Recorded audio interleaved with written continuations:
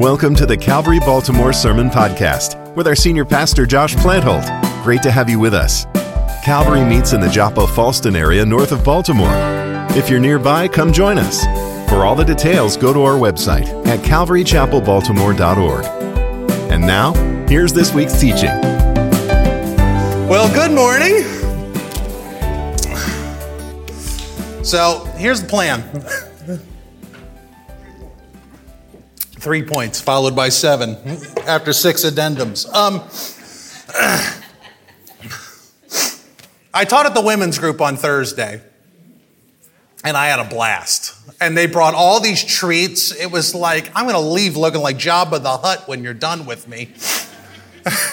So 2 more pounds. And I prepared an Ecclesiastes teaching in chapter 11 and 12. And I assembled it, and clear as day, the Lord was leading me that this was for Sunday. I said, okay, God. So I thought, well, let me do Ecclesiastes chapter 1 and 2 for the women's group, and then we'll do 11 and 12 on today. And I finished my Ecclesiastes 1 and 2, and that was very clear that that was also for Sunday. And then he had me do something in Luke 19 for the women, which worked out. But so here's the point. We're going to take a 2-ish week break from Revelation, and we're going to do a broad overview of the book of Ecclesiastes.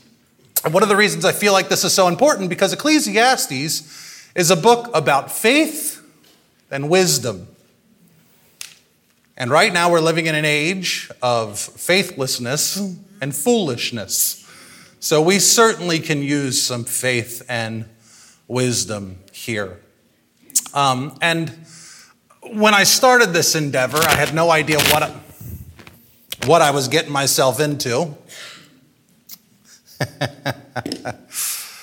I realized there's a lot of barnacles on this text that I had to scrape off this morning. So here's the plan. We're gonna make sure we spend a good bit of our time understanding what Solomon is saying. And then today at the end and next Sunday, we're going to spend a lot of time applying what Solomon is saying. We have much more application. So I'd like to turn your attention this morning to the first chapter of the book of Ecclesiastes. And we're going to read 2 chapters. So this is a miracle.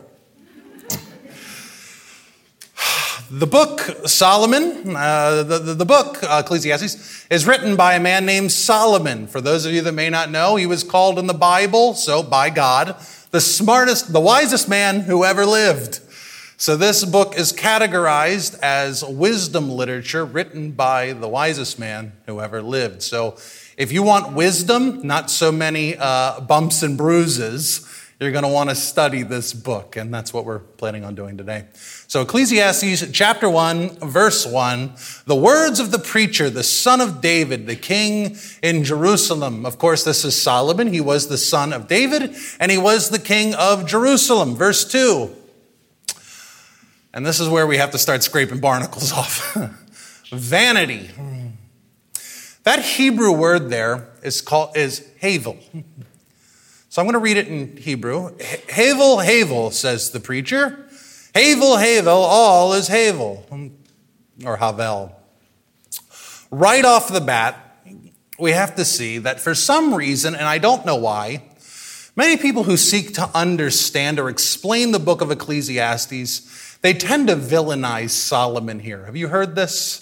They make Solomon a bitter cynic. You ever read Ecclesiastes and go, someone said to me this morning, they go, oh boy, Ecclesiastes is a real bummer, right? Oh, pointless. Everything's pointless. So they make Solomon a bitter cynic. And this guy's just going, everything's pointless. Everything's meaningless, which I'm about to contest is not what havel means. Or many portray Solomon as speaking to unbelievers in order to convince pagans and unbelievers of the futility of their own worldview. So many teachers, or books, they change the address of this work to unbelievers. Has anyone heard this? And that's why Solomon is saying all of life is pointless and meaningless. What he means is outside of God. So this is an apologetics work. The problem with that is verse 1. Solomon introduces himself as a pastor, not as a sinner, not as repentant, but as a pastor, as the convener, the shepherd of Jerusalem. This letter is a letter to Jerusalem. Who's Jerusalem? God's people. This is not to unbelievers. Now, many people portray Solomon as having a lapse of faith here, has abandoned God temporarily in this work. He's at the bottom of a barrel of rum somewhere. They portray him like Captain Jack Sparrow from the Pirates movie, and he's in need of repentance, and this is his ode to repentance. But none of that's implied in verse 1. Again, Solomon calls himself the preacher. And at the end of the book of Ecclesiastes in chapter 12, Solomon shows that he's a godly preacher. So the book is written to the godly flock by the godly shepherd, which changes a lot of how this book is explained. And here's what I'm getting at. If we come to this book already assuming that Solomon is in a bad place or came from a bad place or is writing to a bad people, we of course, are going to assume the negative meaning of that word, havel, as meaning vanity or meaningless. And again, this has become almost the dogmatic view in our day, which I do not understand, because studying church history, this has not always been the case. There's been lots of different opinions on the table when you study the fathers and the patristic fathers and even some of our reformers. And so this is just the widely accepted view today. Now, if we take verse 1 at face value, and we got a little bit of groundwork to do here, so bear with me. This havel that many take as meaningless or vanity, whatever this havel means, it comes from verse 1 from a wise, godly, kingly leader, preacher. And this book of wisdom is the wisdom that results, as Solomon lays out, from a mature, experienced man of faith. So whatever this wisdom is, it extends from that. Solomon is not after a 2-month drunken bender when he writes this story. He's not in the throngs of sin. Again, this was written by a godly preacher to God's people. So what does the word havel mean? Now, if you have an ESV today or a NASBA or a King James, you see that word vanities. If you have an NIV or an NLT, you have the word meaningless. If you have the Message, it says smoke. If you have the CEB, the CJB, or the Good Word Bible, it says pointless. If you have the Holman or the CSB, it says futility. If you have the Good News Bible, it says useless. There's a lot of different ways to unpack this word. And as I'll lay out and defend this whole teaching, that word havel most literally means vapor. When you study what rabbis and Hebrew scholars, they unpack this, it's very clear it's vapor is what this word most literally means. And many Bible translators, instead of just saying vapor and letting the reader figure out what Solomon means by vapor, they put down useless or vanity, the vanity of vapor, the uselessness of vapor. And by doing that, what are they actually doing is giving commentary on what they think vapor means. But what we really need is a literal translation. A literal reading of verse 2 is vapor of vapor, says the preacher. Vapor of vapor, all is vapor. The imagery of this word is you ever breathe on a cold morning? And whew, that's what this means.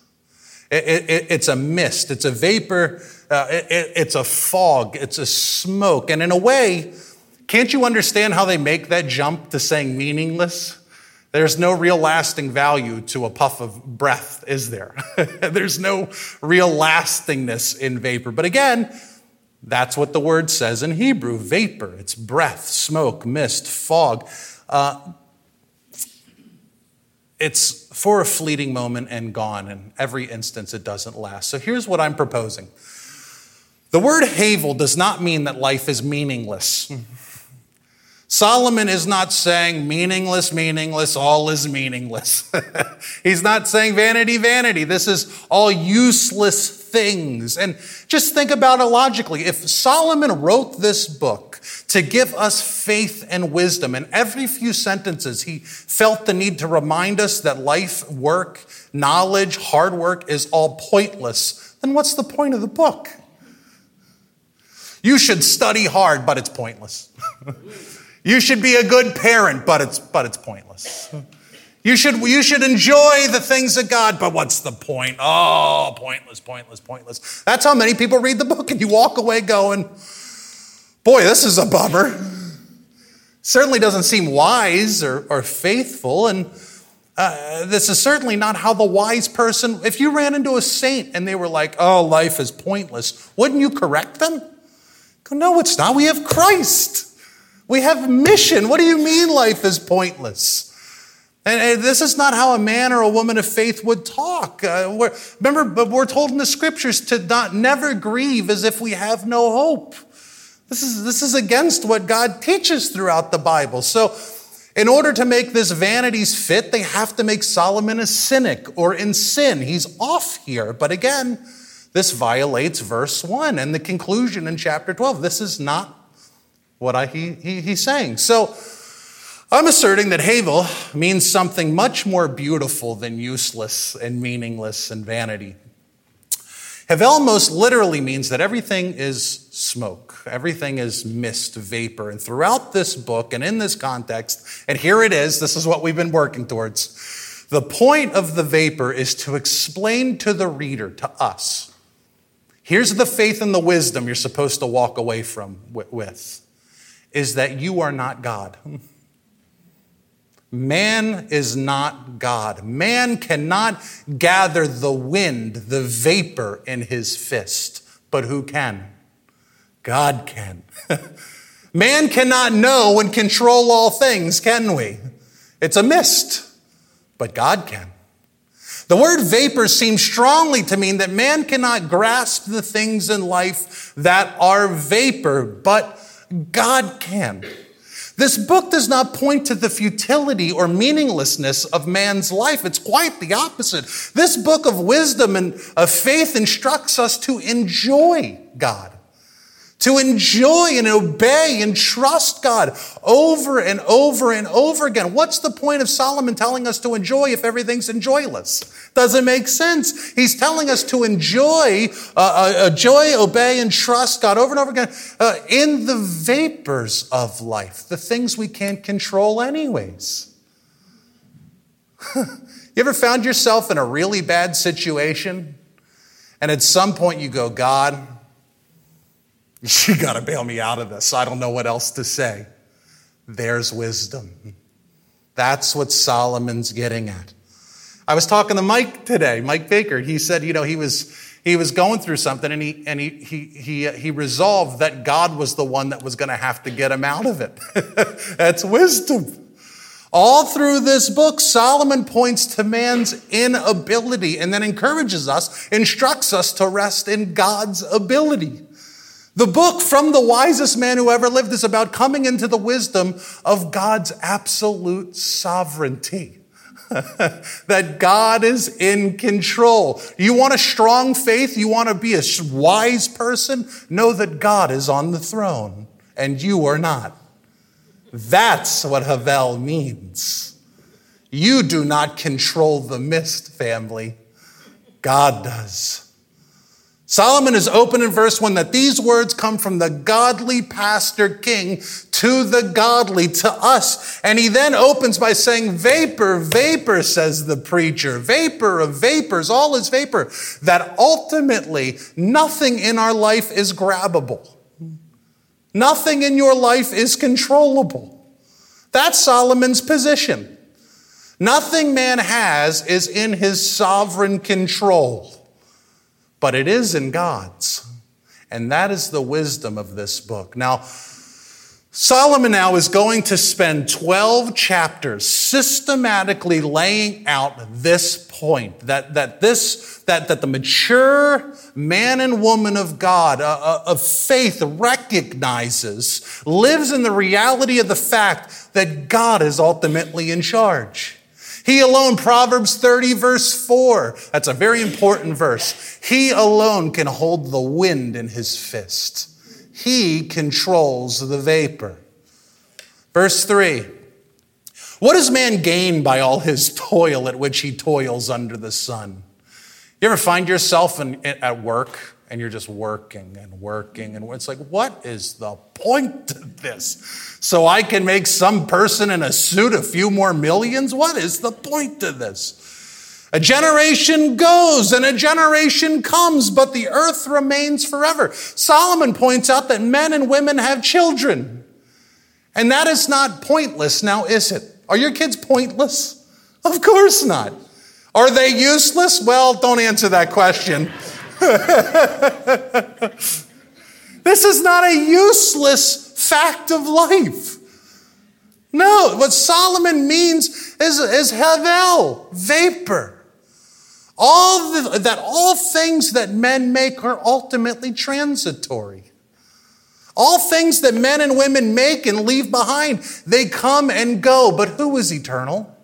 God.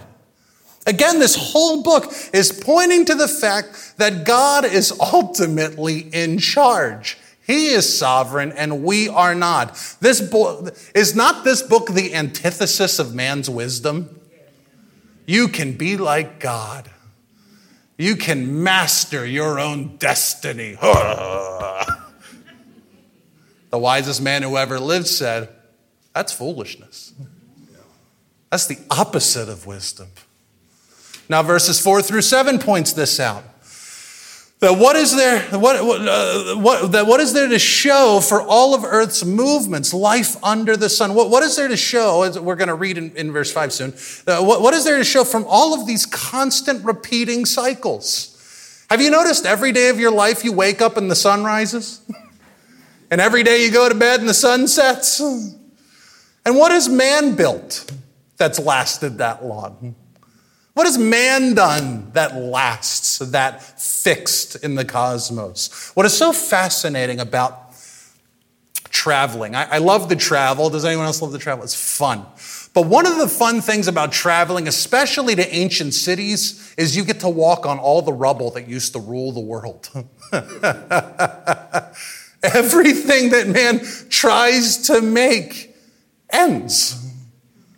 It ends. It is havel, it's vapor. It doesn't last. And the cycle of man's efforts, it just repeats. Verse 5, the sun rises and the sun goes down and hastens to the place where it rises. Like men, the sun goes round and round and round, day after day, no real change. Verse 6, the wind blows to the south and it goes around to the north, and around goes the wind. And on its circuits, the wind returns. The wind, like men, come and go. It's on a repeating cycle. Verse 7, all streams run into the sea, but the sea is not full to the place where the streams flow. They will flow again. So Solomon lays out that the earth is on an endless cycle. Generations come and go. You know this generation's going to go, don't you? And in a few hundred years, a few thousand years, if the Lord tarries, there's going to be a bunch of new people standing here. Probably not here, but somewhere around here, on the rubble that was here. Generations come and go, streams come and go, wind come and goes. And here's the point, verse 8. All things are full of weariness, a man cannot utter it.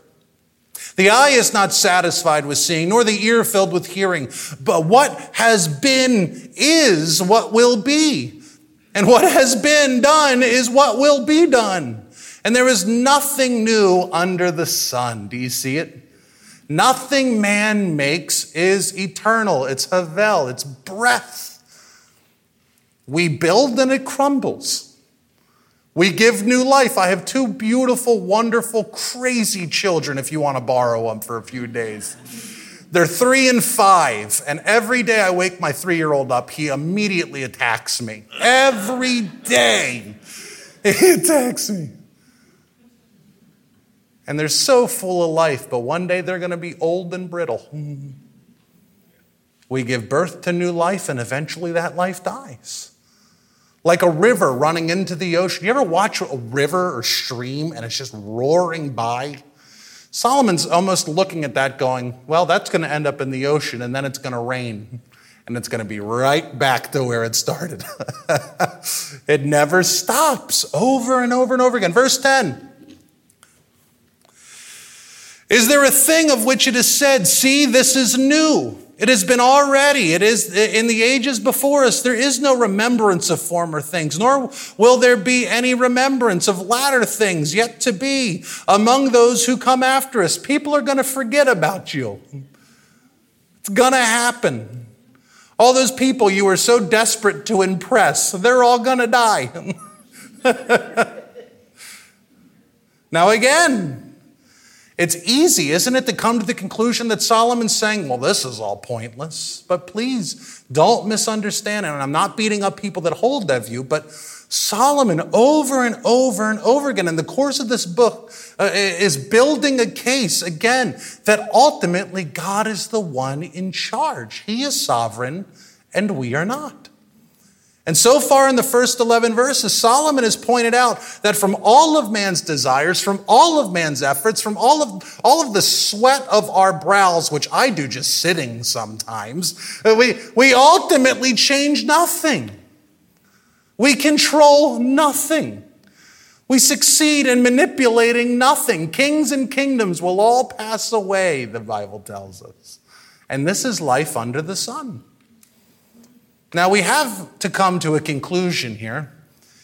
Is Solomon the preacher telling God's people that all of this is pointless and useless, or is he telling us something else? Again, I would say that Solomon is not saying, what's the point to life? The wisdom of this book is that Solomon is laying out the mindset of a faithful believer. He's giving us wisdom on how to think about life as wise and faithful. And he's telling us, he's instructing us on how to think that from all of our human efforts, we are not in charge. God is. Life to man is a vapor, but God is sovereign over the vapors of life. Verse 12, I, the preacher, have been king over Israel in Jerusalem. Solomon is now giving his credentials. You know, this is not quite as compelling if it's coming from, not to be coarse, but a homeless person. What resources do they have? This is coming from the king. He's saying, if anyone has had the resources to build something eternal, isn't it me? If anyone has had the resources to have true joy or true wisdom, then the wise king could. But he can't. Why? Because he's not God. Verse 13, and I applied my heart to seek and to search out by wisdom all that is done under heaven. It is an unhappy business that God has given to the children of man to be busy with. And did you see it? Solomon's first task was to seek wisdom. And then Solomon says essentially, but wisdom is something that ultimately who gives it? God. God gives the children of Adam their wisdom. Man does not find it. Verse 14, I have seen everything that is done under the sun, and behold, all is havel and is striving after the ruach, the wind. What is crooked cannot be made straight, and what is lacking cannot be counted. Verse 16, I said in my heart, I have acquired great wisdom, surpassing all who were over Jerusalem before me. And my heart has had great experience of wisdom and knowledge. And I applied my heart to know wisdom and to know madness and folly. I perceived that this also is but striving after the wind. For in much wisdom is much vexation, and he who increases in knowledge increases in sorrow. Now, later, almost paradoxically, not quite, Solomon lays out that increasing in wisdom increases us in joy. So what is it, Solomon? Do I get sad when I learn more, or do I get happy when I learn more? And the answer is context. Solomon is laying out here that man's striving for wisdom, man's pursuit of wisdom and knowledge comes ultimately to sorrow, like trying to grab the wind. What Solomon, he's building a case for is that true wisdom and knowledge is a gift from God and not something that man can acquire solely by his own efforts. Have you ever met really intelligent fools before? That's what this is talking about. And if you've ever been around a lot of intellectuals, they're often very angry. and vexed and sad. Again, God's sovereignty is on full display here because later he's going to introduce us to the wisdom that God gives, and it fills us with delight. Now, chapter 2, and I've earned myself a coffee break. Oh, man. I need a more manly lid, but this works. Oh, vanity of vanities. Chapter 2, Solomon is continuing his pursuit to see if anything that man can do with his hands has lasting value. I'm going to build something that sticks. I said in my heart, come now, I will test you with pleasure, enjoy yourself. But behold, this also was vanity, was vapor.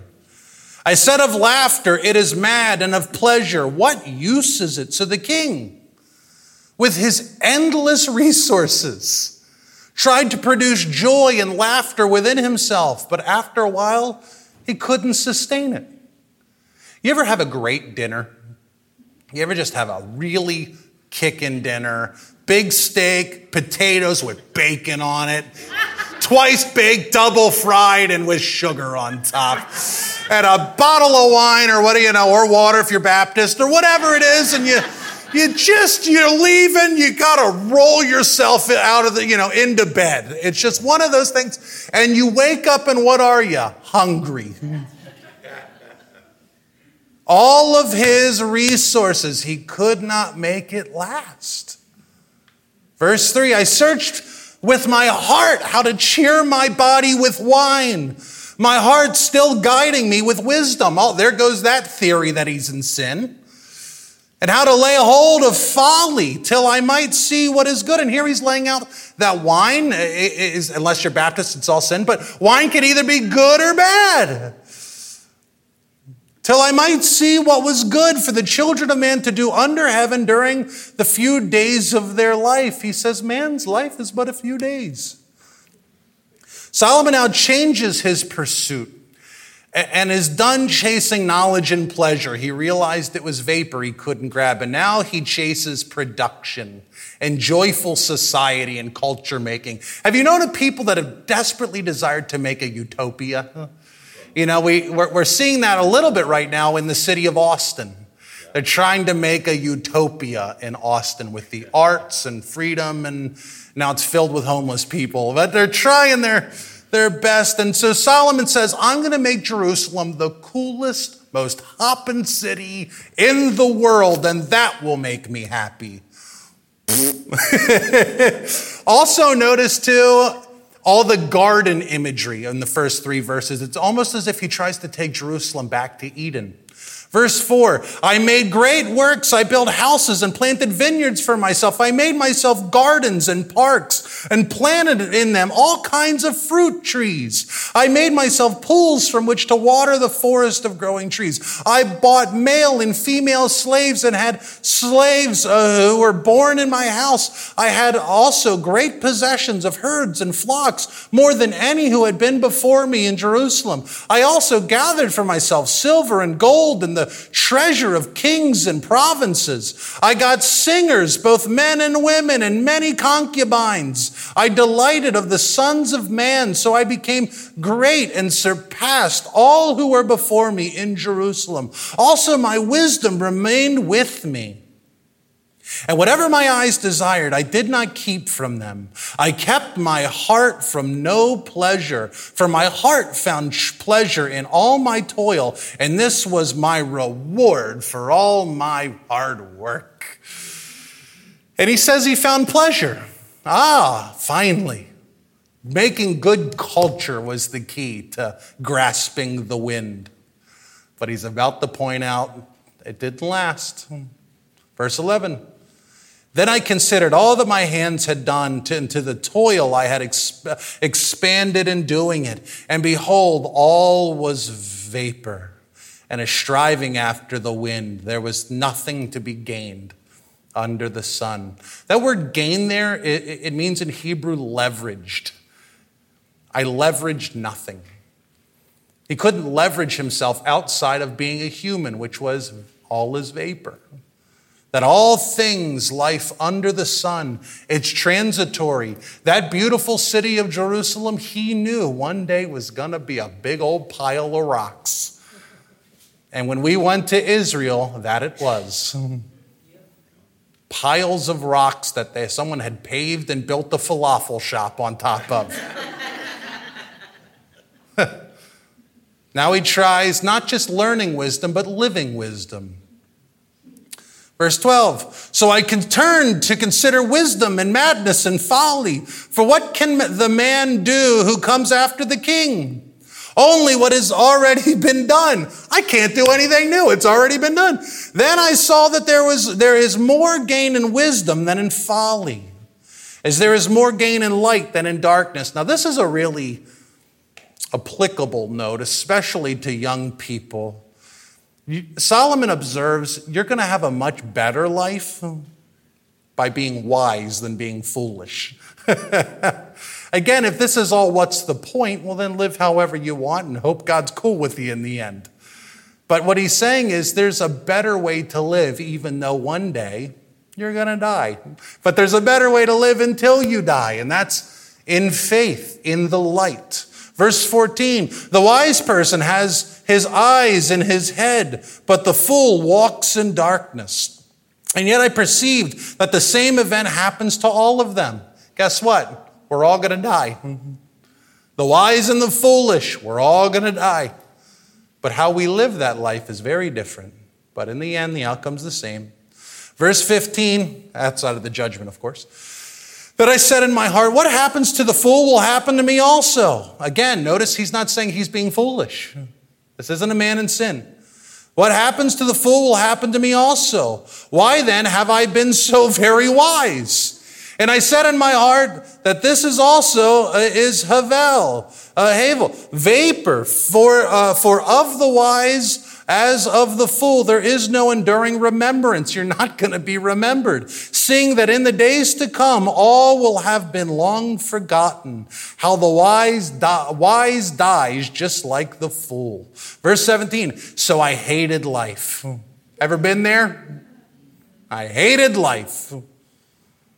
I lost my job, I got COVID, and I kicked the dog this morning. I hate life. I hated life because of what is done under the sun was grievous to me. For all is vanity and a striving after the wind. All things under the sun is vapor. It's wind to mankind. It cannot be seized, cannot be tamed, or ultimately controlled. And now Solomon has another idea. Maybe you know someone like this. He decides to bury himself in his work.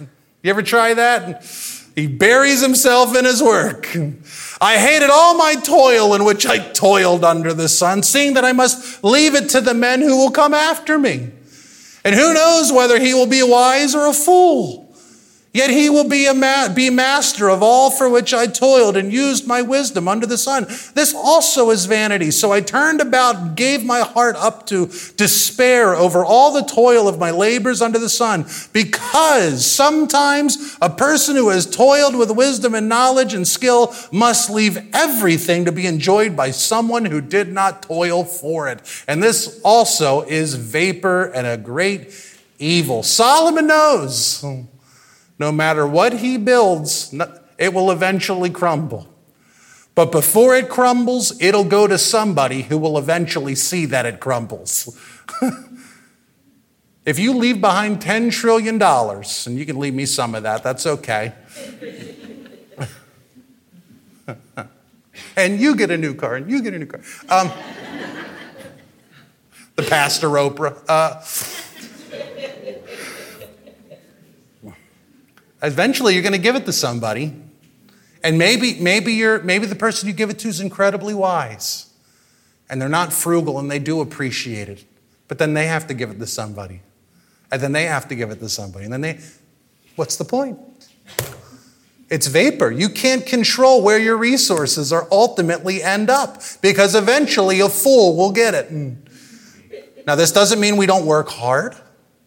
This doesn't mean we don't take care of our kids. Of course we work hard. Of course it's godly to leave an inheritance. But eventually, if this is your God, it's vapor.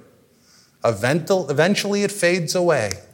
Verse 22, for what has a man from all the toil and striving of his heart, for which he toils beneath the sun? For all his days are full of sorrow, and his work is a vexation. Even in the night, his heart does not rest. This also is vanity. Now, the book of Ecclesiastes, this is helpful, is broken up into 4 sections.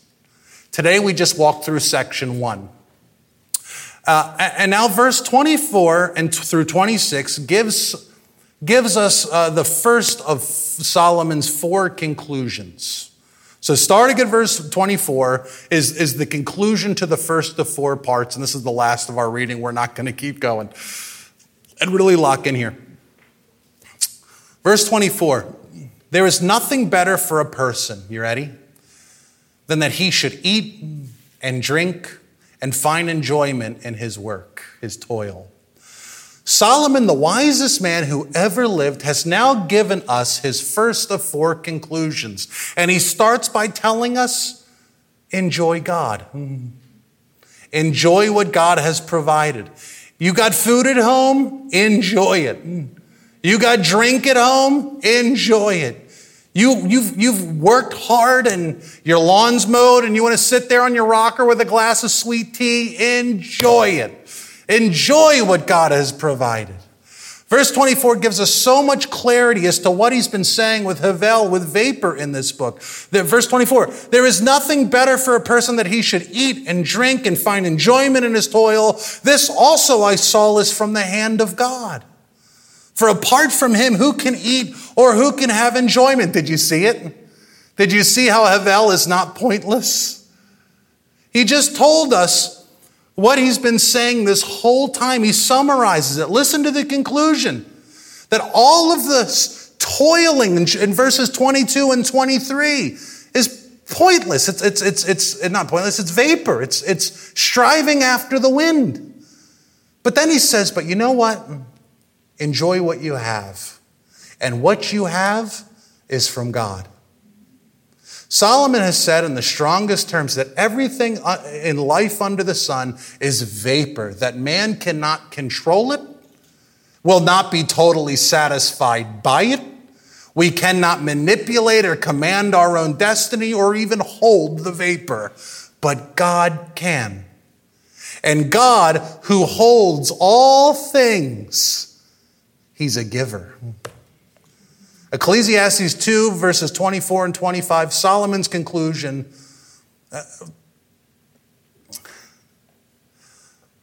Man cannot hold anything by himself, but God grabs things for us and places it in our hands to enjoy. This is what Solomon's first conclusion is. Solomon's logic is this: I cannot enjoy work in a meaningful way, in and of myself, in my humanity, but God can enable me, allow me to enjoy work and food and drink in a meaningful way as a gift. Solomon's trying to teach us, this is the wisdom and the faith that a mature man and woman of God needs, that we need to enjoy the gifts of God, the good things that you have while you have them, because they're vapor. They will disappear. You like a good steak now? Well, one day your teeth are going to be too old to eat it.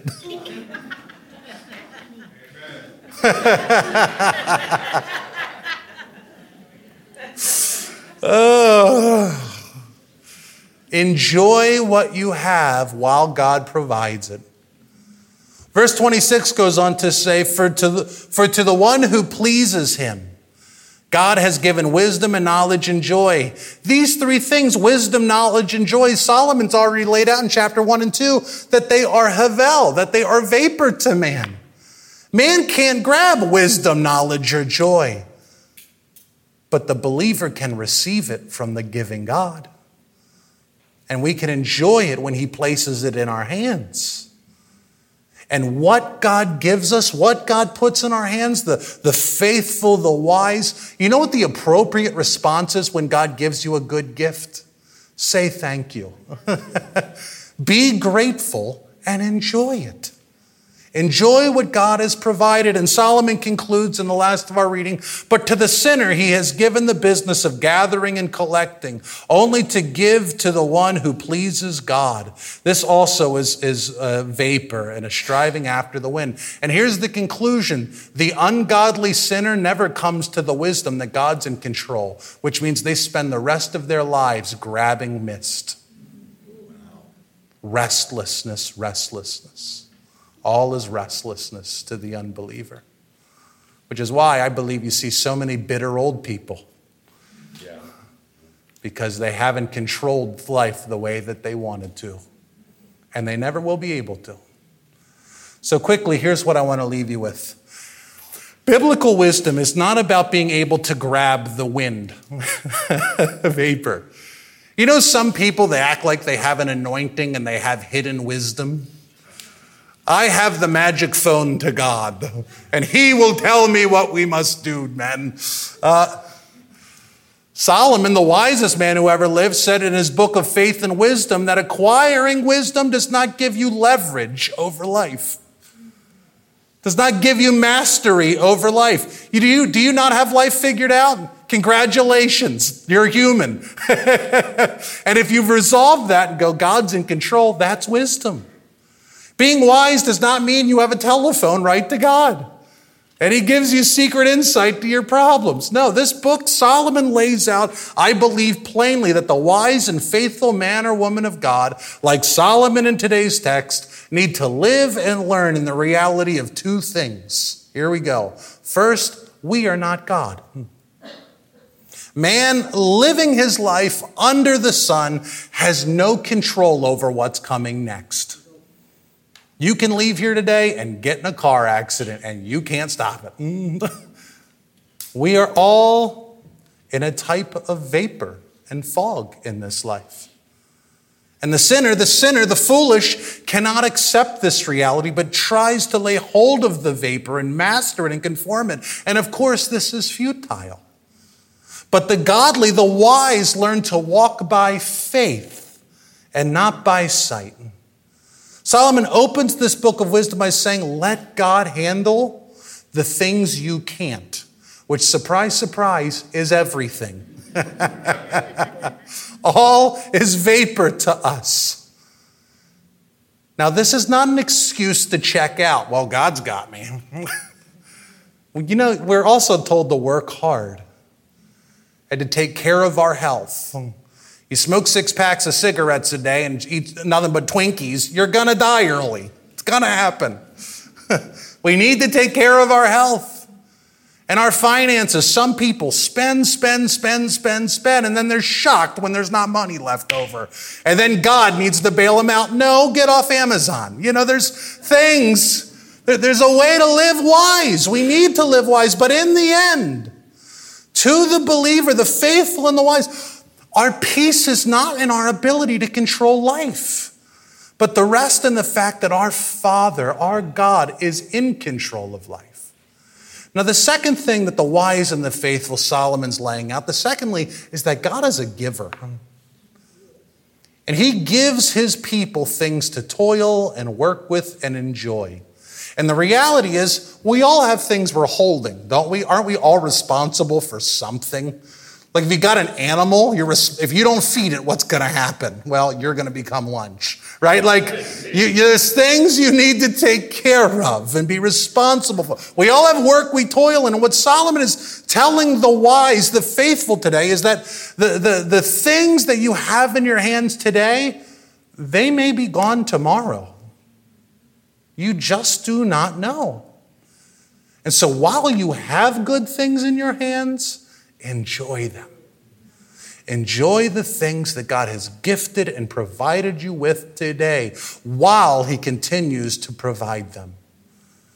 If God has given you health, enjoy the health that you have. If God has blessed you in your work, enjoy the blessings of that work.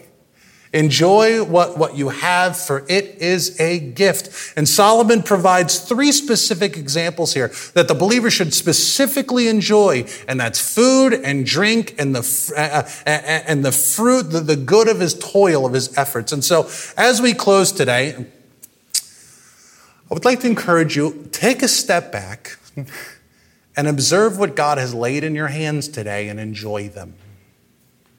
Next week, we're going to see that death and sickness and pain is inescapable to all who live life under the sun. We're all going to die. It's appointed that all men should die. But the wise preacher says that this is not a reason to stop living. This is all the more reason to enjoy the health that you have while you have it.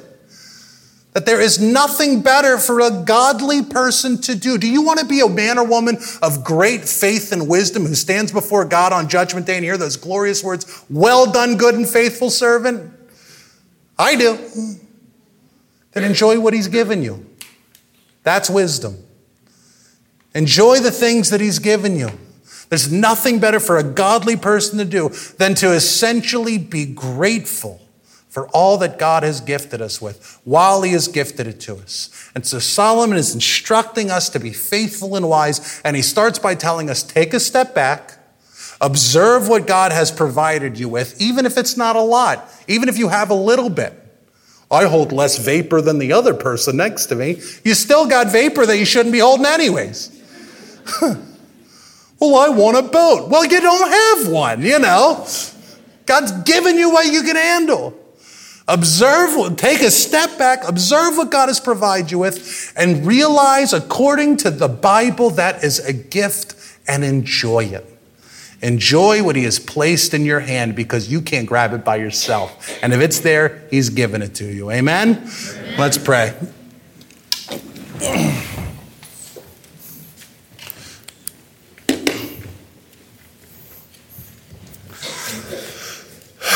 God, we thank you for this book. We thank you for your word. We thank you for your wisdom and faith. We thank you for the things that you give us. We thank you for the things that you give us that don't quickly disappear. How many people have died in age 1, 2, 3, 4, yet here we are. You've gifted us life this many years. What a blessing. God, you've gifted us a place to know your name and worship you. What a blessing. You've placed us in a country where we own Bibles. What a blessing. You are a giver. And ultimately, we know that you so loved the world that you gave your only begotten Son. The thing that you put most closely in our hand is your own boy, that he may redeem the lost. And so, God, thank you for this book. Thank you for who you are and how you operate. Thank you that you are the God Most High and there is none beside you. Thank you that you are not like us, that you are other than. And God, if you may mature us to understand that you are on the throne. When we get angry, remind us that you are on the throne. When we get jealous, remind us that you are on the throne. When we are bitter, remind us that you are on the throne. Help us to be wise and faithful, we do pray. And God, we ask that if anyone needs prayer, that they may receive it over here by the side door. Please pray with them. God, we pray for those in here that are sick, that you may heal them, and while you have provided health, help them to enjoy it. But we do ask for miracles. We do ask for healings, of course. And so, God, you are a giver, God. We thank you for your gifts. And God, we ask for more that we may glorify you. And all who agreed said, amen. Thanks for joining us for today's message from Calvary Baltimore. Please keep in touch. Send us an email with your questions, prayer requests, or just to say hi. We'd love to hear from you. Our email address is calvary.faithlife@gmail.com. If you'd like to donate to support the work God is doing through Calvary Baltimore, go to calvarychapelbaltimore.org and click Donate Now. And if you're in the area, stop by on a Sunday morning. For directions and service times, go to our website at calvarychapelbaltimore.org. Finally, if you're unable to come see us in person, we also live stream on our website and on our Facebook page. We hope you've been blessed by this week's teaching. Until next time, keep drawing closer to God through the reading of His Word. And join us again for the next Calvary Baltimore Sermon Podcast.